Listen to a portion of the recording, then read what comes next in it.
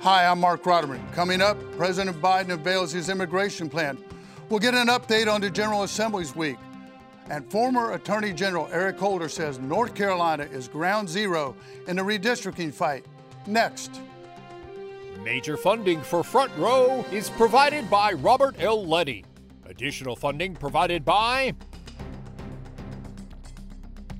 funding for the lightning round provided by NC Realtors, State Employees Association of North Carolina, Reifenberg Construction, Stephen Gleason, and Jane and Van Hip.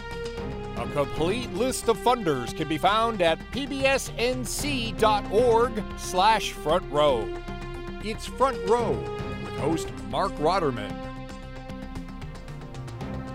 Welcome back. Joining the conversation, Mitch Kokai with Carolina Journal, communications consultant Donna King, political analyst Joe Stewart, and Nelson Dollar, senior advisor to the North Carolina Speaker of the House. Mitch, why don't we begin with President Biden's immigration plan?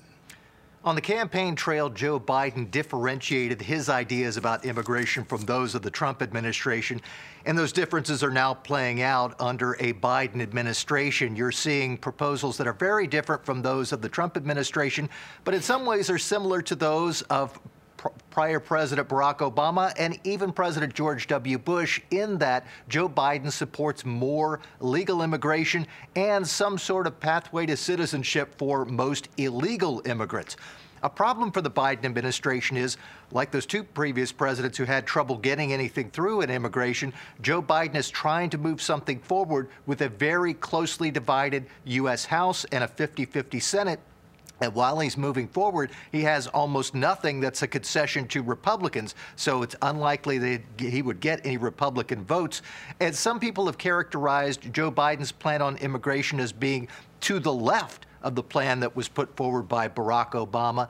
He wants to increase the so-called diversity lottery from about 55,000 immigrants to 80,000. He wants to see more of this family-based immigration, which has been a problem for a number of Republicans. He does almost nothing on border security, which has been a key concern among conservatives and Republicans. So it's going to be very interesting to see whether he can get something forward with the Congress that we have. A couple of other interesting notes involving Joe Biden and immigration that are sort of downsides for him.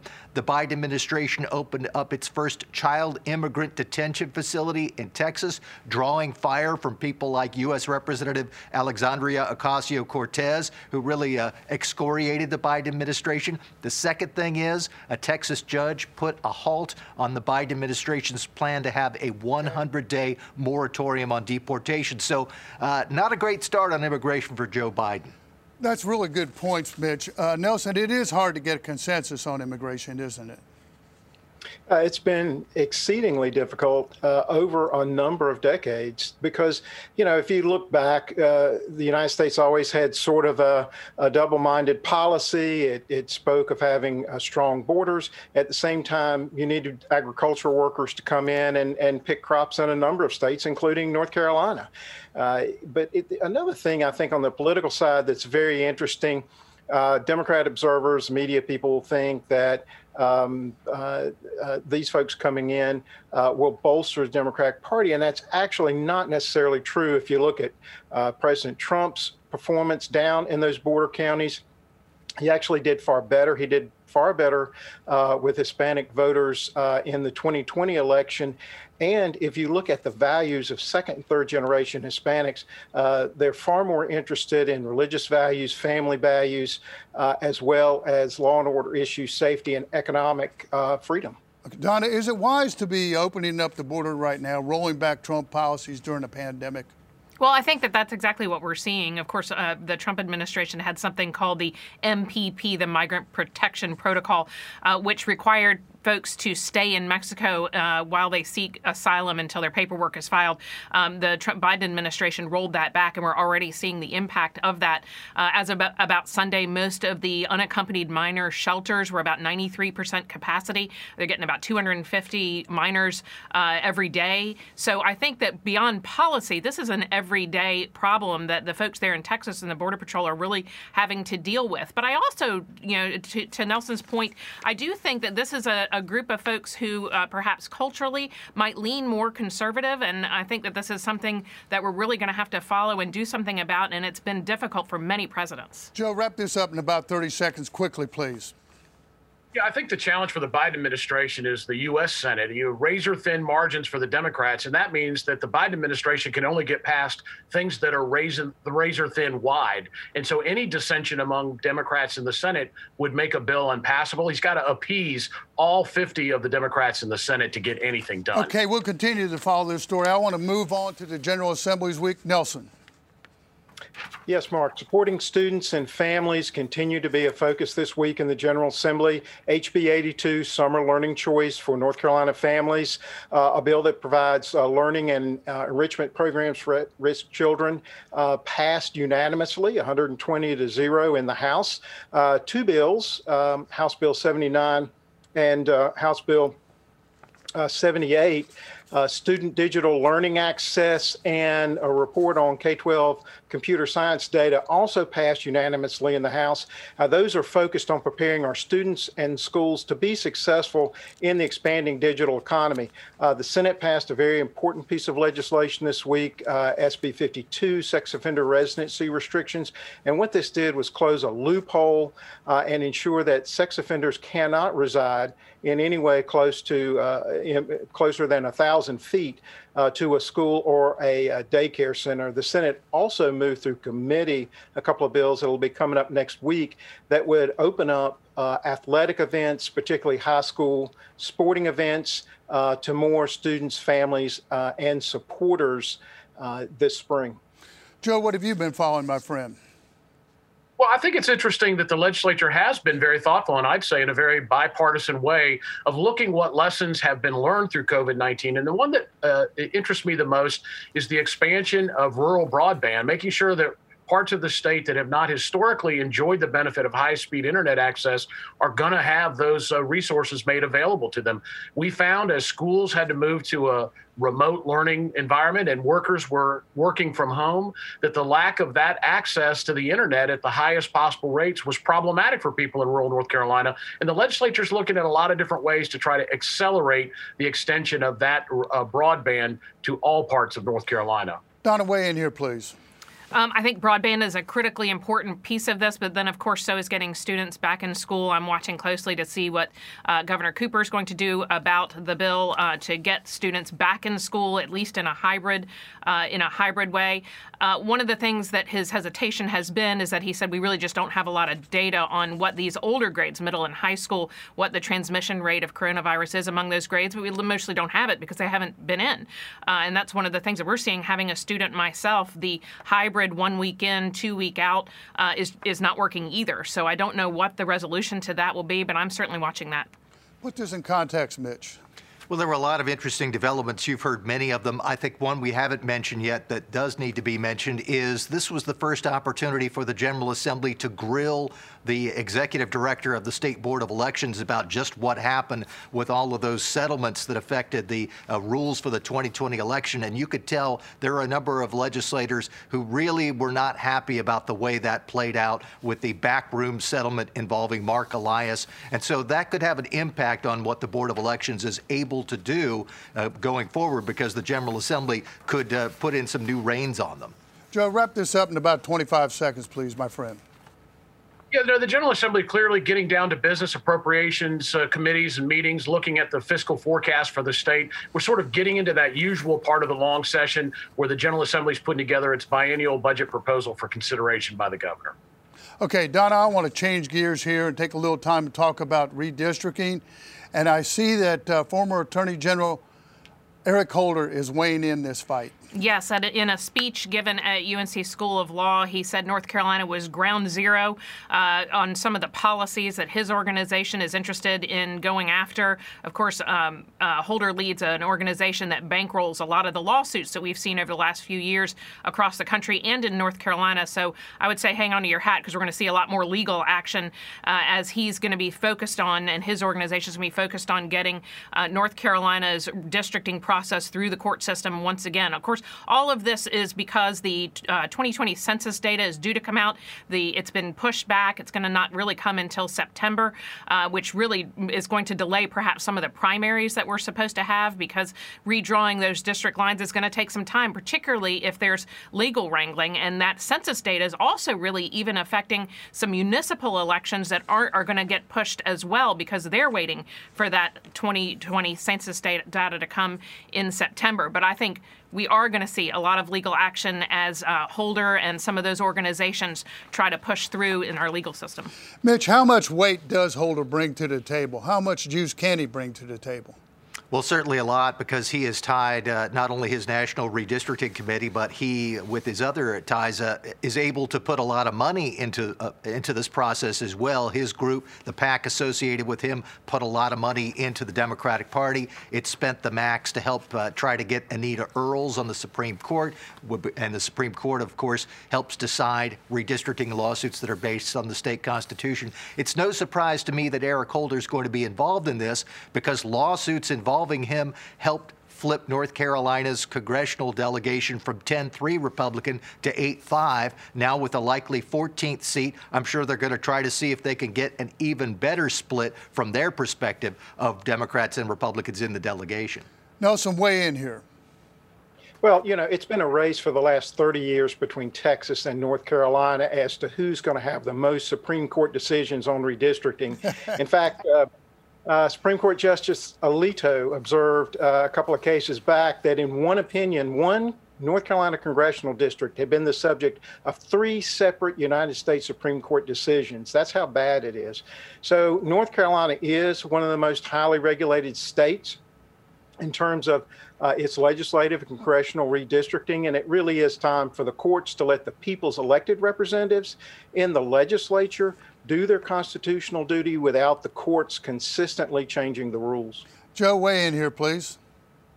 Yes, the Danish physicist and poet Piet Hein wrote that love is like a pineapple, sweet and undefinable.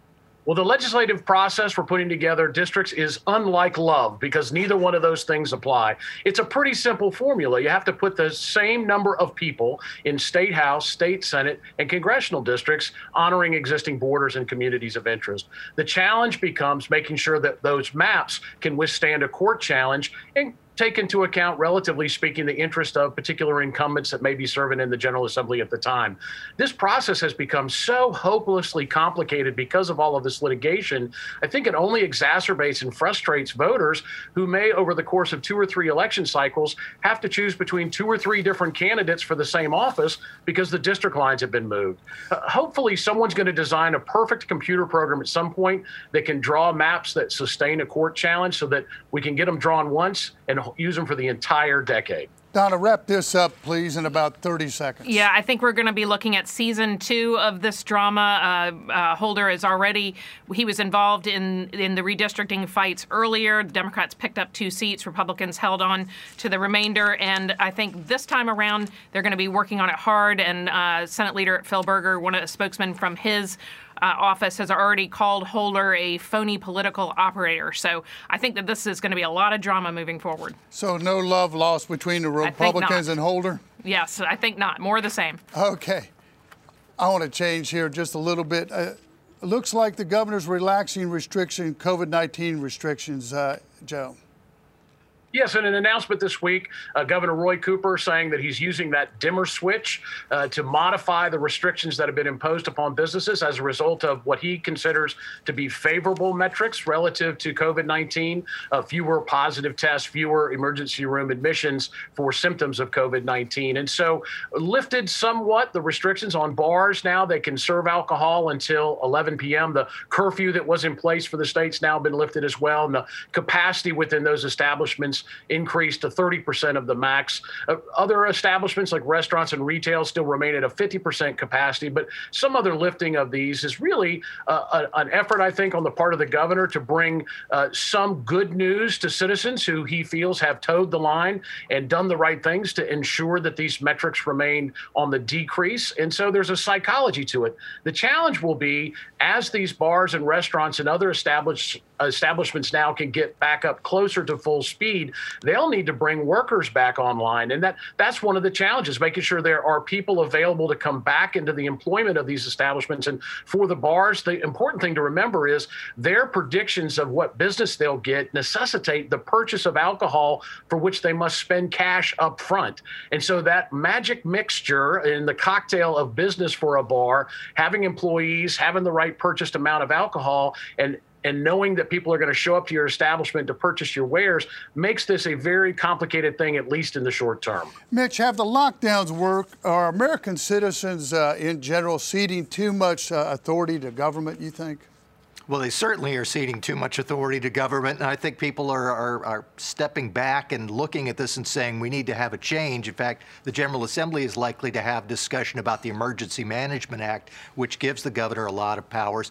I think one of the interesting things about this latest order is that we always hear the governor talking about using science and data when he comes up with his various pronouncements. But I think if you look more closely, you also see a bit of a political dance between the governor's office and the legislature and the courts, because the General Assembly is coming up with bills that would open things up more quickly than the governor wants, and the courts are dealing with lawsuits that want to see things opened up. In fact, the latest order may put a nail into the suit that a bar filed against the shutdown orders. So it looks like there's more than just science and data, but shock politics involved here. Nelson, expand on Mitch's thoughts on what the General Assembly is doing. Well, I think Mitch is right. You know, it's certainly a welcome move in the right direction, but so far the governor's not following the science developed by the CDC on safely opening public schools to in-person learning. You know, he's pushed up teachers in the priority list for vaccinations ahead of people with chronic conditions and the like, but he's still not, as of this show, been willing to sign Senate Bill 37 to fully open the schools. We have the resources. We know what the best practices are. They've been developed in the Strong Schools NC Public Health Toolkit. So we can do this safely, and we need to get these kids back in school, because it's just incredibly important, not only for their future careers, for the economy of the state, and for their mental health. Donna, wrap this up in about 30 seconds, please. Well, I think all of these schools, businesses, restaurants, the question is, we're not going to be able to just pick up where we left off last March. Is it too little too late? Has the damage been done? Kids are already behind, although summer schools should help mitigate some of the damage there. But folks are also changing their habits. They may have learned to cook during this time. They may have gotten used to watching their favorite basketball team on TV rather than going to PNC. All of these things are really going to take a heavy lift to really get people out, and even if they have money to spend, to go out if they haven't lost their jobs during all these shutdowns. So there's a lot of unanswered questions as we move forward, but I know people are excited. Okay, we got to move. Let's go to the most underreported story of the week, Mitch. I mentioned earlier that the executive director of the State Board of Elections, Karen Brinson Bell, got kind of a chilly reception from some state lawmakers when she went before them and talked about some of the things happening on the elections front. She's not going to win any more friends from the item that I label as an underreported story, and that is proposed rule changes that would deal with restricting poll watchers during elections, and also turning campaign flags and other little handouts as billboards that would require new paperwork and really make a hit on grassroots activism tied to the elections. This is the type of thing that has generated complaints from the Republican Party, and my guess is the Republican legislature is not going to be too happy about it either. Is that a free speech issue in your view? Yeah, it certainly is in a lot of respects. I mean, that's one of the hallmarks of our election campaign. Whether you like those signs and little flags, they are part of the process, and they help people learn about the candidates. Donna, underreported, please. This one really was disturbing to me. The National Center for Missing and Exploited Children say the number of reports of online enticement, people trying to reach underage children online, has doubled since 2019, perhaps even more. They just have a double in the number of reports. That's something super alarming, and I think it's something, particularly as kids are spending more and more time online through school, parents need to be more aware of that this is happening. Okay, Joe. Yeah, the Payroll Protection Act, part of what was incorporated into the COVID relief bill passed by Congress last year about this time, had a glitch in it relative to the deductibility of usual business expenses associated with the companies trying to administer these funds. Congress corrected that problem on the federal tax level with action last December. Now it's up to the state to take similar action. Legislation's been filed, Senate Bill 104, to bring the state in line with the federal requirement. The business community working on this, trying to overcome some opposition. Some legislators see it as perhaps double dipping by companies, getting a deductibility at the same time they receive federal money for this program. Employers say they really were administering this as a way to keep people out of the public unemployment system. And so as a result, it probably does constitute a usual business expense that should be deductible at the state level. Nelson, underreported, please, my friend. The United States, its allies, and Iran have been in an undeclared tanker war for the last 2 years. And in January, Iran seized a South Korean oil tanker.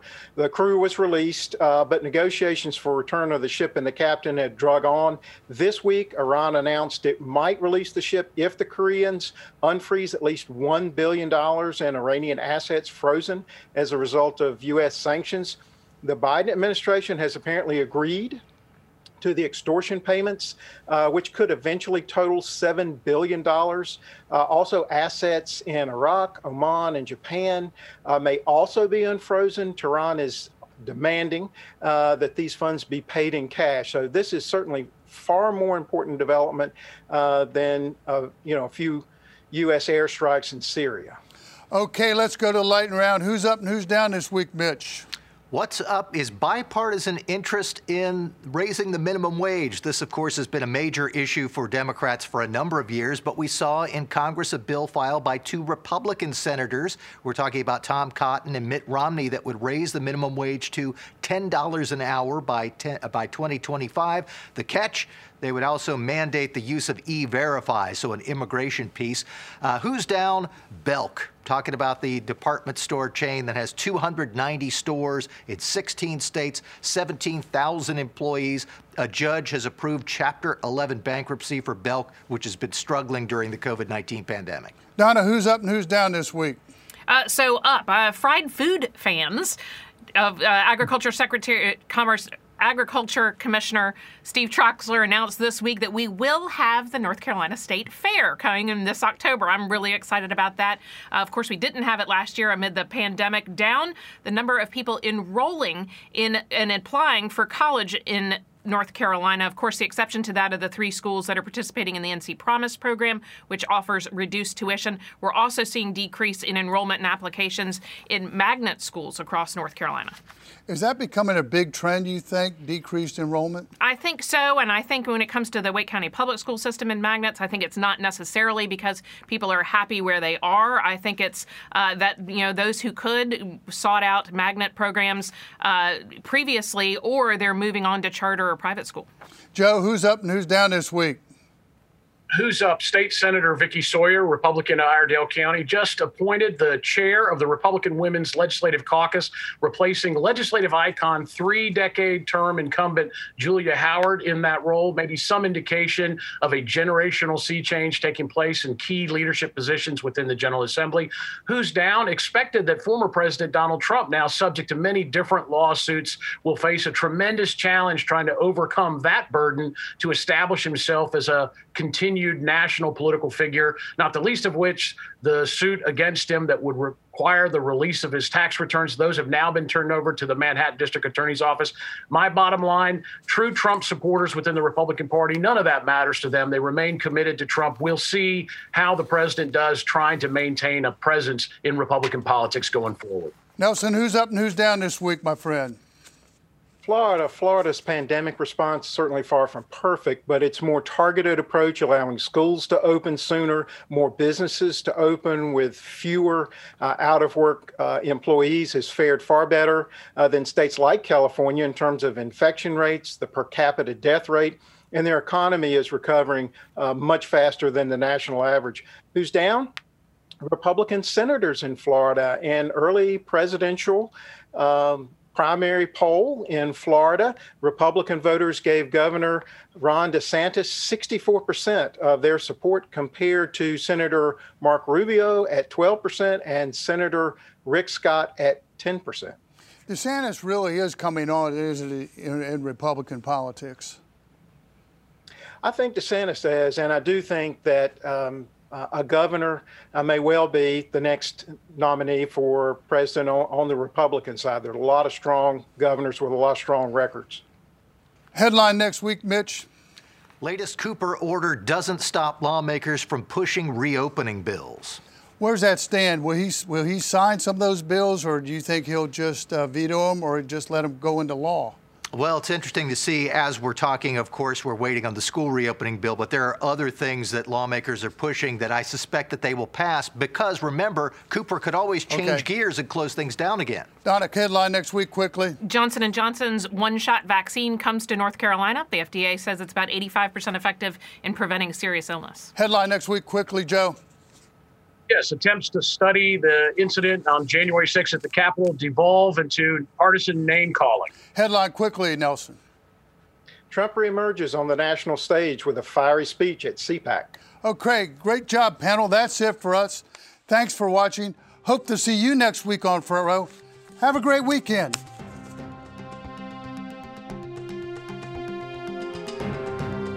Major funding for Front Row is provided by Robert L. Leddy. Additional funding provided by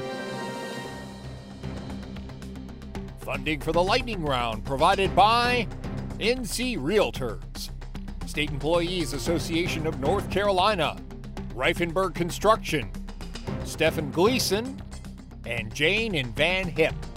A complete list of funders can be found at pbsnc.org/frontrow.